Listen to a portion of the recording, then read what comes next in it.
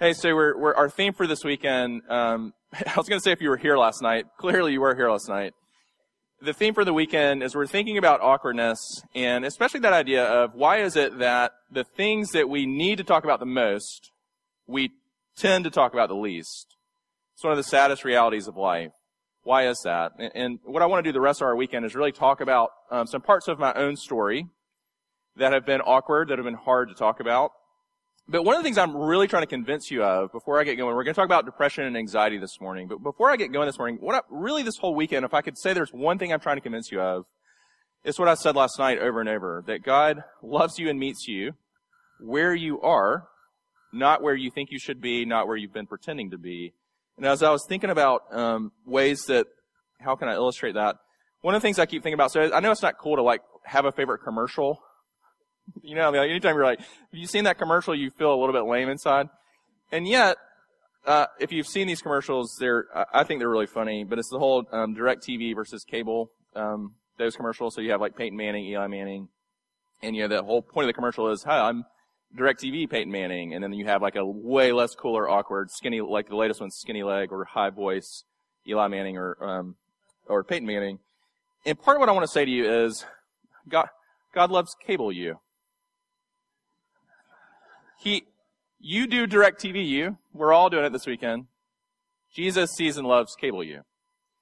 And what I want to do this morning is think about, okay, for those of us some of us, cable us is we are depressed and we are anxious and we don't know how to talk about it.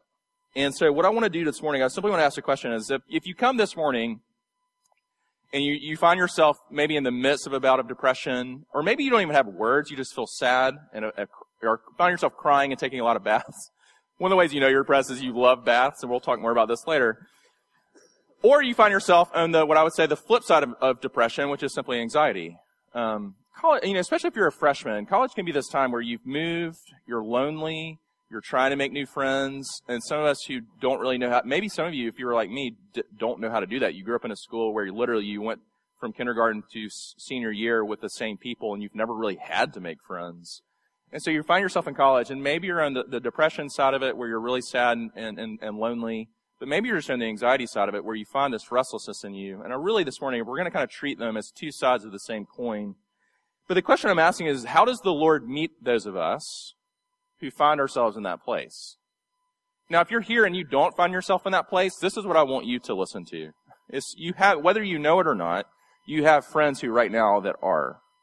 Or maybe you have a parent that is.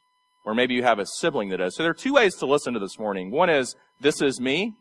And the other is, I know someone, I love someone who this is them, and what can I learn about them this morning? So to do that, we're going to look at Psalm 42. Psalm 42 is a gift of a psalm, and I want to look at it this morning. So if you have a Bible or if you have a phone, turn with me to Psalm 42. I'm going to read it for us this morning. Here's what the psalmist writes. As a deer pants for flowing streams, so pants my soul for you, O God. My soul thirsts for God, for the living God. When shall I come and appear before God?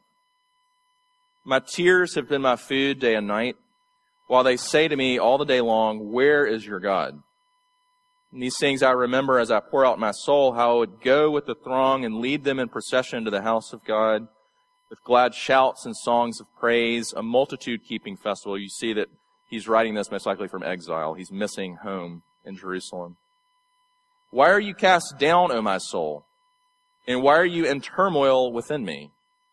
Hope in God, for I shall again praise him, my salvation and my God.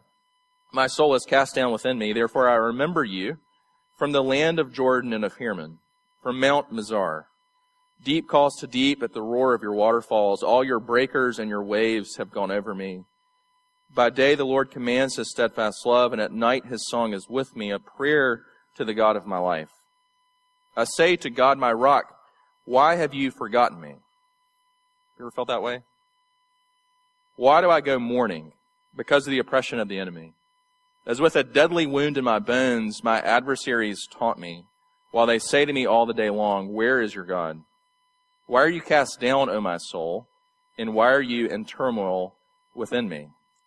Hope in God, for I shall again praise him, my salvation, and my God. Let's pray together, and then I want to talk about what I want to talk about this morning. Let's pray first. Father, again, we thank you that you give us your word because you love us, because you want us to know you, because you want us to be in relationship with you.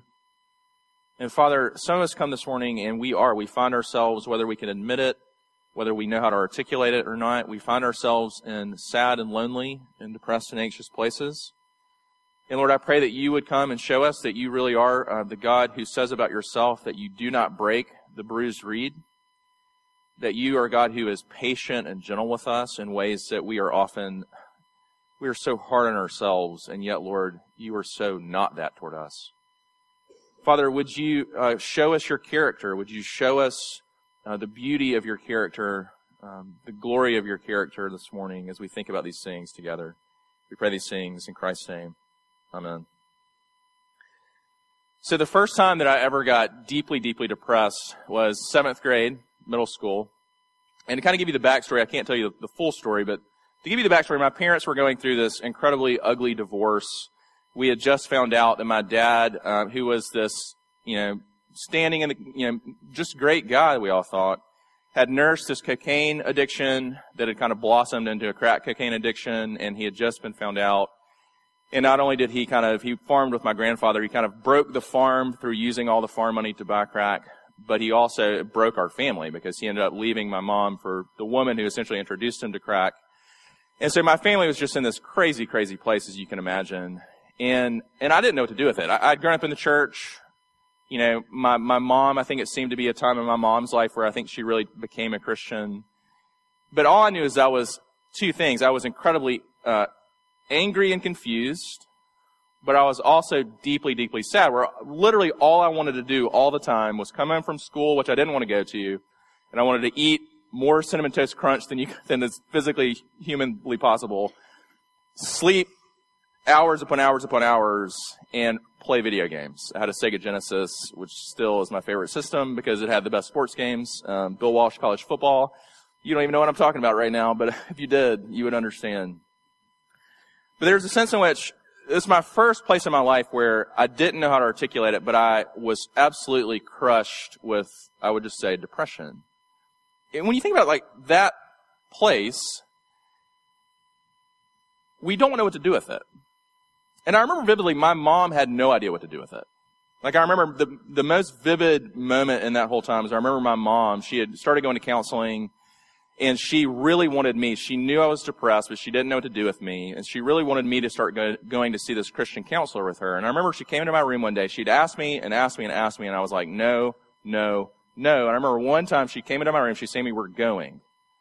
Get in the car with me. We are going to see my counselor. And I remember reaching in my closet for an Easton baseball bat. And I held it up to my mom. And I said, I'm not going anywhere. And it was this moment where my mom obviously burst into tears. She left the room crying. I burst into tears. I got back in my bed. And there was a sense in which she didn't know what to do with me. And I think that's still the sense I get when I think about especially those of us in the church is we don't know what to do with depression. We don't know what to do with anxiety because we don't know what to do with the complexity of suffering and sadness. This came home to me, if you followed it last year when Robin Williams, one of my favorite comics. I mean, who doesn't love Robin Williams?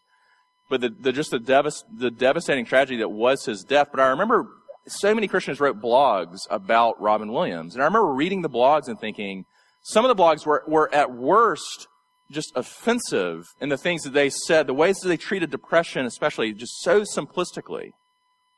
But even at their best, sometimes some of the blogs that I read, we don't know what to do with it. When we come to thinking about what to do with those of us who are anxious and depressed, we don't know how to treat something so complex with gentleness, with patience, and not by oversimplifying things.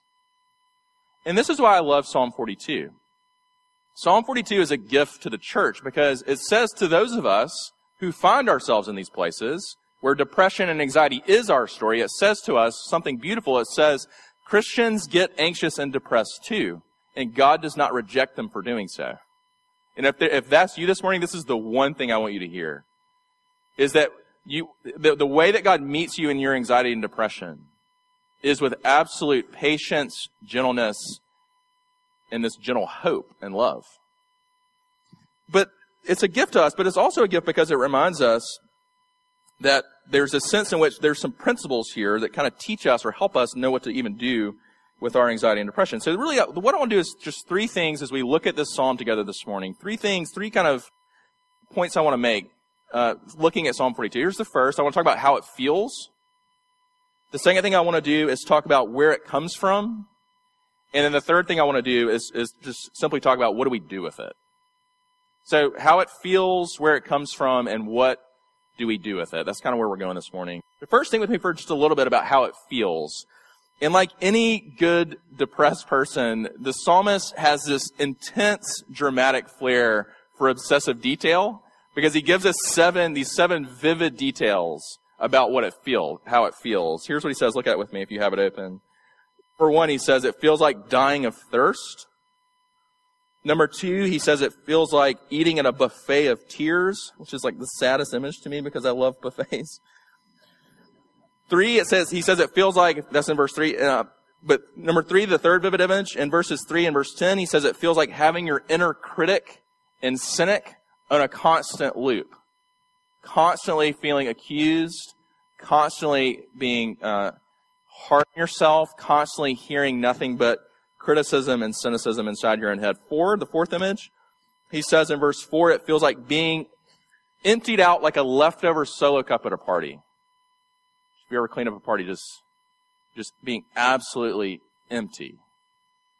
The fifth image he gives, it feels like this nostalgia, but for sad things. Like I remember one of the places my junior year of high school where I realized there's something going on with me is I remember my friends were all at parties. This is a Friday night. I'm a junior in high school. I should be out with my friends. I remember I was at home watching VH1 because there was this Counting Crows concert.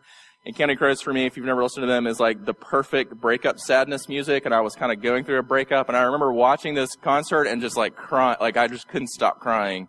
And I thought to myself, Sammy, hey man, hey buddy, what's going on here? Like but like for my depressed people here, you have this love for sad things, and I feel you. The sixth image he gives is it feels like drowning in an ocean. Like we read that part where you're awake. You know, sometimes we sing these songs, your breakers and your waves flow over me, and we're like, oh, we're drowning in grace. That's not what the psalmist is saying. He's saying, like, you're killing me. God, what are you doing? Like, you are crushing me. He's not like singing like a Hillsong, like, whoop. He's like, you are crushing me right now. What are you doing with me? And then the last one he gives is my favorite one because it's the most graphic one. Verse 10, he says it feels like a fatal wound in his bones. How do you heal a wound in your bones?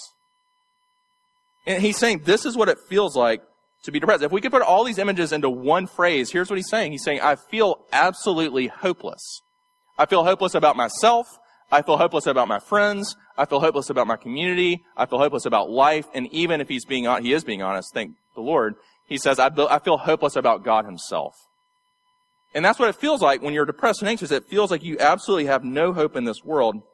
I love the way I've been working my way for the past, let's be honest, year and a half through David Foster Wallace's Infinite Jest. And there's sections that come out that are just beautiful. And there's this one section that he describes depression better through this character than I've ever heard it described before.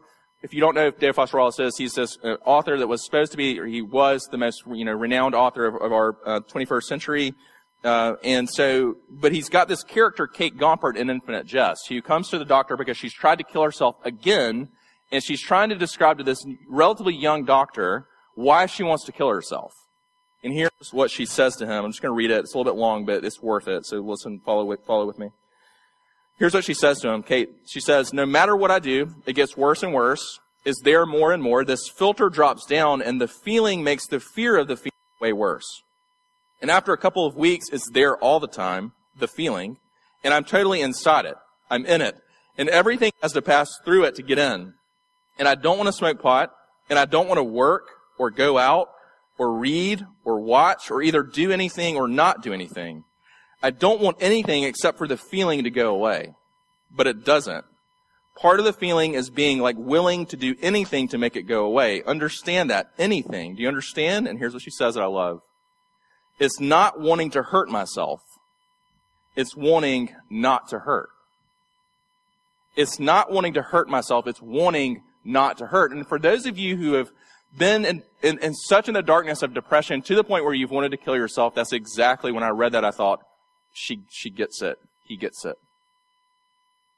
The closest I ever came to that place in my own story of wanting to kill myself was junior year of college.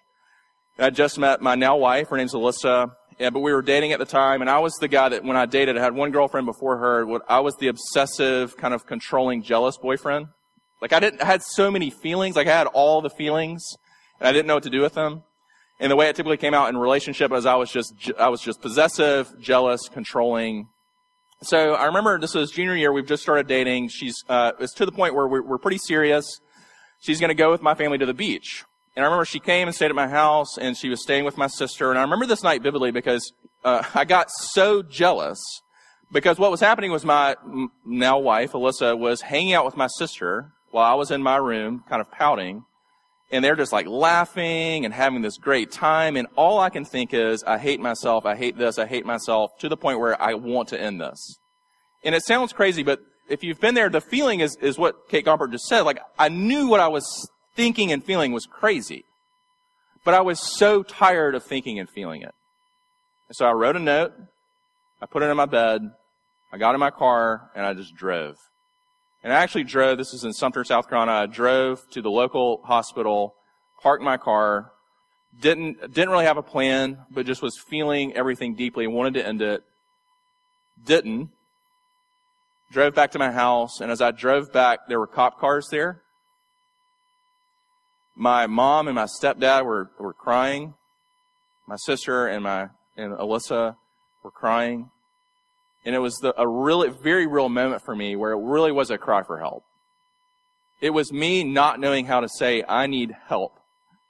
And this moment really brought all that. I mean, this was the moment that brought all that very clearly into the light, where I needed some professional help. But if you've ever been to that place, or if you've ever been close to that place, that's what you genuinely feel hopeless.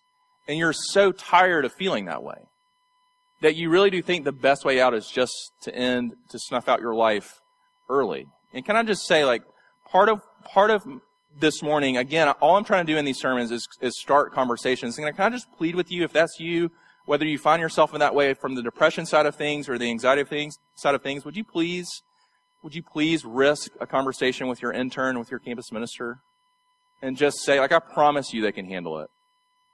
I promise you, REF we say all the time, it's a safe place where they can know that about you, and even if it's a small way, relate to that part of you. But would you please risk that conversation even today? But that's part of how it feels.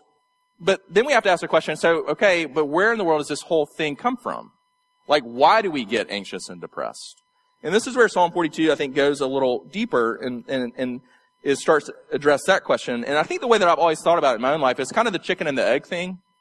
Like, I've always, especially my college years, I thought about it like this. Like, am I making bad choices because I'm depressed or anxious? Or am I depressed and anxious because I'm making some pretty terrible choices? And I think the answer is yes. That there's a way in which those two things happen together. There's a way in which those two things support each other. And this is where I love Psalm 42, because I think it shows us that there are actually three different roots where our anxiety and depression kind of come from. Three different places that I think can be causes or triggers of our anxiety and depression. So look at them with me just for a second. The first that we could simply call, there's this emotional component to it. I already mentioned when I read it, the psalmist is writing this from a place of exile, which means something profound. It means he's lost his entire community. He's living in this place that is foreign. He's living in this place where he doesn't yet have friends. He's living in this place that is just hard. And for a lot of us, that's college.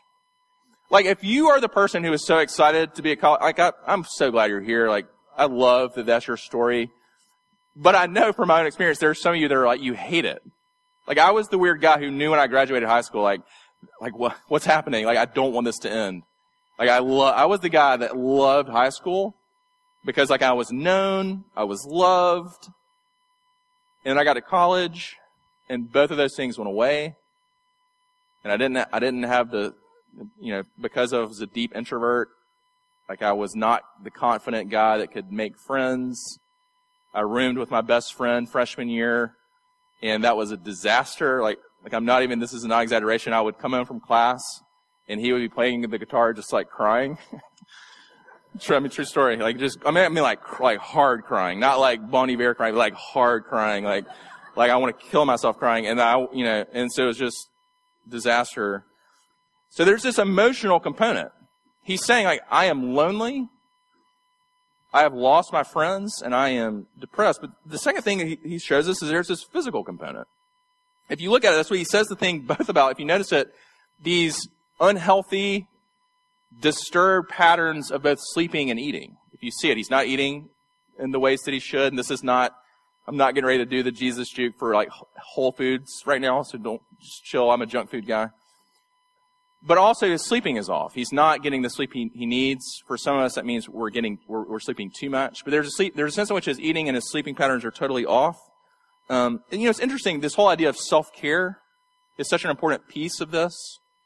I don't know if you follow Lena Dunham on Twitter, but there was this moment a year ago where she talks pretty openly about her own. Lena Dunham's the girl that wrote Girls. But she talks pretty openly about her own struggle with depression. And there she has this moment about a year ago where she did a selfie of herself exercising. And she said, I don't want to be this person, but can I just say I've started regularly exercising for the last 6 months, and I feel the best I've ever felt in terms of my anxiety and depression. And she nuanced it because most of us who feel it at this point want to strangle her. But then she did the thing where she said, listen, I'm not trying to be the person that says this is going to solve all your problems, but what I am saying is this is a part of it. And if we look at this psalm, I think the psalmist would agree. And then the third thing, and the most obvious thing, is there's the spiritual component. There's a sense in which the psalmist is struggling to be on speaking terms with God, which is why he has to take himself in hand and begin to preach the gospel and remind himself of what is true about God, what is true about him. And there's a sense in which that's a huge part of what helps lift him, what helps get him to a place where he's a little bit lifted out of his anxiety and depression. But here's the point. The point is simply this, is we are tempted always to root depression and anxiety in one of these things instead of all of these things. Here's my own story with that. So when I first started to go to see a counselor, because depression is not left me. Like that's been there are seasons and cycles of my life where it's okay, and there are seasons and cycles of my life where it's hard. When I was in Statesboro, Georgia, did REF there for 5 years, but there was a season, I think my third year there, where I was really in a season of depression. And I remember going to see a counselor, and we went to Ruby Tuesdays. And I remember vividly sitting across, he had gotten the salad bar. I think I ordered the burger, which I was already feeling guilt and shame about. I remember him saying to me very vividly, he said, listen, here's the deal with depression. Depression is always rooted in sin, and that's hopeful to me because that means when I feel depressed, all I need to do is repent. And I remember like wanting to reach across that Ruby Tuesday table and just like, just choke him out. Just lay him down on Ruby Tuesdays. I might have been depressed because we were eating at Ruby Tuesdays. My Statesboro people, you get what I'm saying. Or sometimes the food choices are not superb. But there's a sense in which he was trying to root depression and anxiety in one thing. And this psalm won't let you do that. It just won't. And I hope for some of you that's freeing. There's a real sense in which this psalm treats us as human beings as absolutely complex. That we're not just one thing. Yes, absolutely, like, the spiritual part of us is, like, we have to deal with that. But there's also, God gave us bodies. You know, C.S. Lewis loves to say, if you read much of him, that, you know, right now, Jesus Christ has a body sitting at the right hand of God that God takes seriously. You know, this is why, so I think the best image that we have, there's this book called The Marriage Plot, this guy, Jeffrey Eugenides, and he gives this great image where he says, depression is like a bruise. It's like a bruise. His character is talking about the difference between addiction and depression. She says, depression is like a bruise in your mind. And I've always loved that image because sometimes, if you think about bruises, sometimes you genuinely know how a bruise got there, and sometimes you genuinely don't. You're still responsible to treat it with tenderness, to bring yourself, to help the bruise heal. Absolutely, you're responsible for that. But there's a sense in which some of you need to hear, like, some of you are anxious and depressed and you don't know why. And I want to say to you this morning, that's okay. And I want you to hear that it's through no fault of your own. Some of you are anxious and depressed, and you've got some things you need to look at. It is through some things, some sin patterns, some idols, absolutely. But some of you are here and you're anxious and depressed, and there's a sense in which it's not because of anything you've done. It's part of how you're wired. It's part of what it means to be a human in a broken human in a broken world. And I want that to free you. And this is the third thing I want to ask, is what do we do about it? So I think the key, like any good Coldplay song, the key is in the refrain. If you look at the refrain of verse 5 and 11, I think if we look at those refrains, we can say there are two things that he's saying. On the one hand, he's talking about misplaced hope. And in the other place, he's saying, what does it mean to learn to hope in God? So first, think about misplaced hope for a second. Part of what he's saying is, I've misplaced my hope. I think for the psalmist, how that worked is he put his hope in a place. He put his hope in a people. He put his hope maybe even in a spiritual record. He talks about leading the throngs to praise God. He was the youth group people. Instead of putting his hope in God. Listen, sometimes we do this thing where we think we're putting our hope in God, but what we're really doing is we're putting our hope in what God can do for us. And Psalm 42 is saying, as long as you put your hope in a person, as long as you put your hope in your GPA, as long as you put your hope in, your life going to plan, as long as you put your hope in this spiritual record where you are somebody that's loved and accepted, you're going to get disappointed if not depressed. But if you begin to put your hope in God, yes, you're going to get disappointed. Yes, you're going to get depressed. But putting your hope in God is the safest place that you could put your hope. Putting your hope in God, that's why he says, if you look at it, he calls God my salvation, my rock, and my God. Why is he saying that? Here's what he's saying. Here's what he's learning.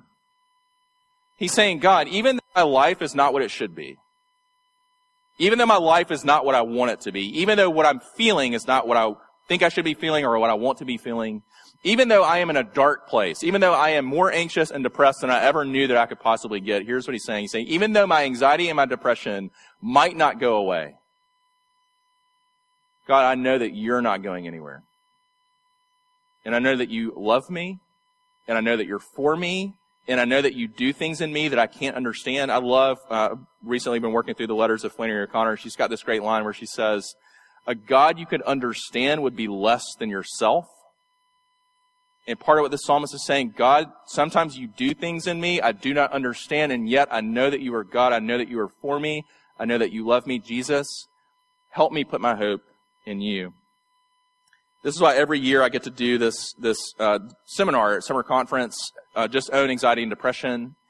And I've done it for the last 3 or 4 years. And every year it's emotional for me because I'm forced to kind of think about my own story, especially here. And every year it's like the Lord, as I work through it, it's like every year he meets me in this place where he says, Hammy, I just want you to remember, even though your anxiety and your depression has not gone away, I haven't gone anywhere. I'm with you. What I say about myself in Isaiah 42, that I do not break the bruised reed, is true. And that's who I am to you. Haven't I been that to you? Every year I'm reduced to tears just thinking about it. So what do we do with it? I just want to close like this. So especially if you're here and you're like, okay, this sounds great, but this is not my story at all. I want to think about just very quickly a couple of ways that we might love those. Can I speak for those of us who are anxious and depressed to those of us in the room who are not, and just say, maybe give a couple of guidelines to maybe the ways that would be helpful in terms of what we need. Just 6 quick tips, and I'll move through them quickly. Here's number 1. Keep the pen in the shame grenade. We already feel, those of us who are anxious and depressed already feel enough shame. It's not that we don't know that what we should do. It's that we can't find the strength to do it. It's like the scene in Good Will Hunting where Robin Williams pins Matt Damon, it's not your fault, it's not your fault, it's not your fault. If you're depressed and anxious, you get that version, but instead you're pinned to the wall and all you hear is it's your fault, it's your fault, it's your fault. So we need you just to know that we know that there's something going on, and keep the pen in the shame grenade. 2, don't be simplistic. Help us simplify life, yes, but please don't treat it simplistically. Please know that these things are rooted not just in one thing. The answer isn't always repent. The answer isn't always go see the doctor. The answer isn't always hop in medicine. The answer isn't always, go see a counselor. There's a sense in which all 3 of those are going to be part of it, but don't treat just one as the answer. I think sometimes we are uncomfortable, like we're like Job's counselors, where God comes and rebukes him at the end and says, listen, all I wanted you to do is sit with Job in silence. Because sometimes life is hard and we don't have all the answers. 3, take the physical seriously.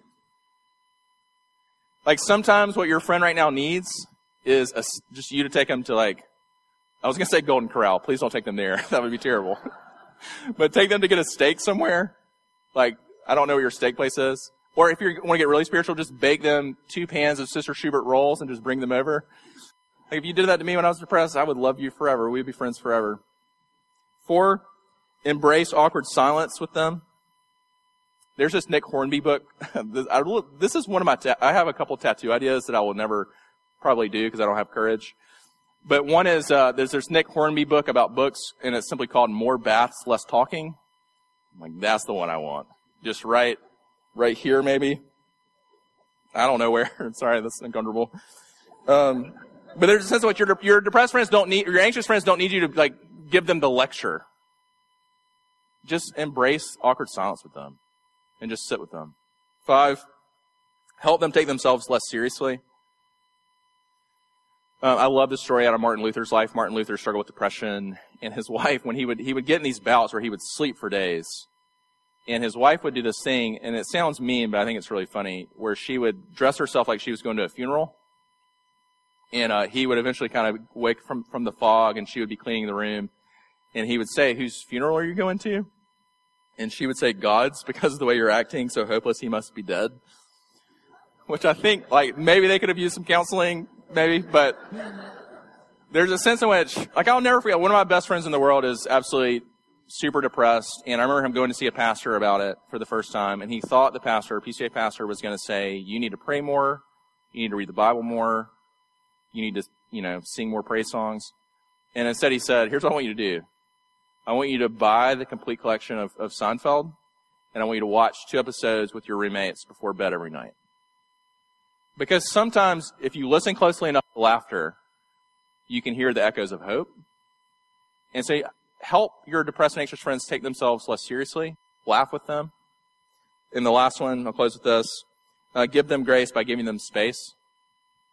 Sometimes they need to be watching the 8th episode of New Girl, and you're just around. And they don't need you to sit them down and say, let's talk about. Sometimes they don't need to talk about it. But sometimes they need to know that this is the freedom that Jesus gives us. That he's gentle, he's far more gentle with us than we are toward ourselves. And he's far more patient with us than we are toward ourselves. And there's a way in friendship of doing that. We are not always trying to force the issue that can be really huge. Let me pray for us. Jesus, we thank you that you are a God who promises not to break the bruised reed or quench the smoking flax. We thank you that you move toward us in patience and gentleness. We thank you, Lord, that even that we admit we don't fully understand why it is that we get anxious and depressed. We thank you that, Lord, that you are with us. You are for us. I pray that you would help us to put our hope in you even this morning, to trust you with the hard and dark places of our own lives, and to begin talking about it in ways that are healing and hopeful. I pray these things, Lord Christ, in your name. Amen.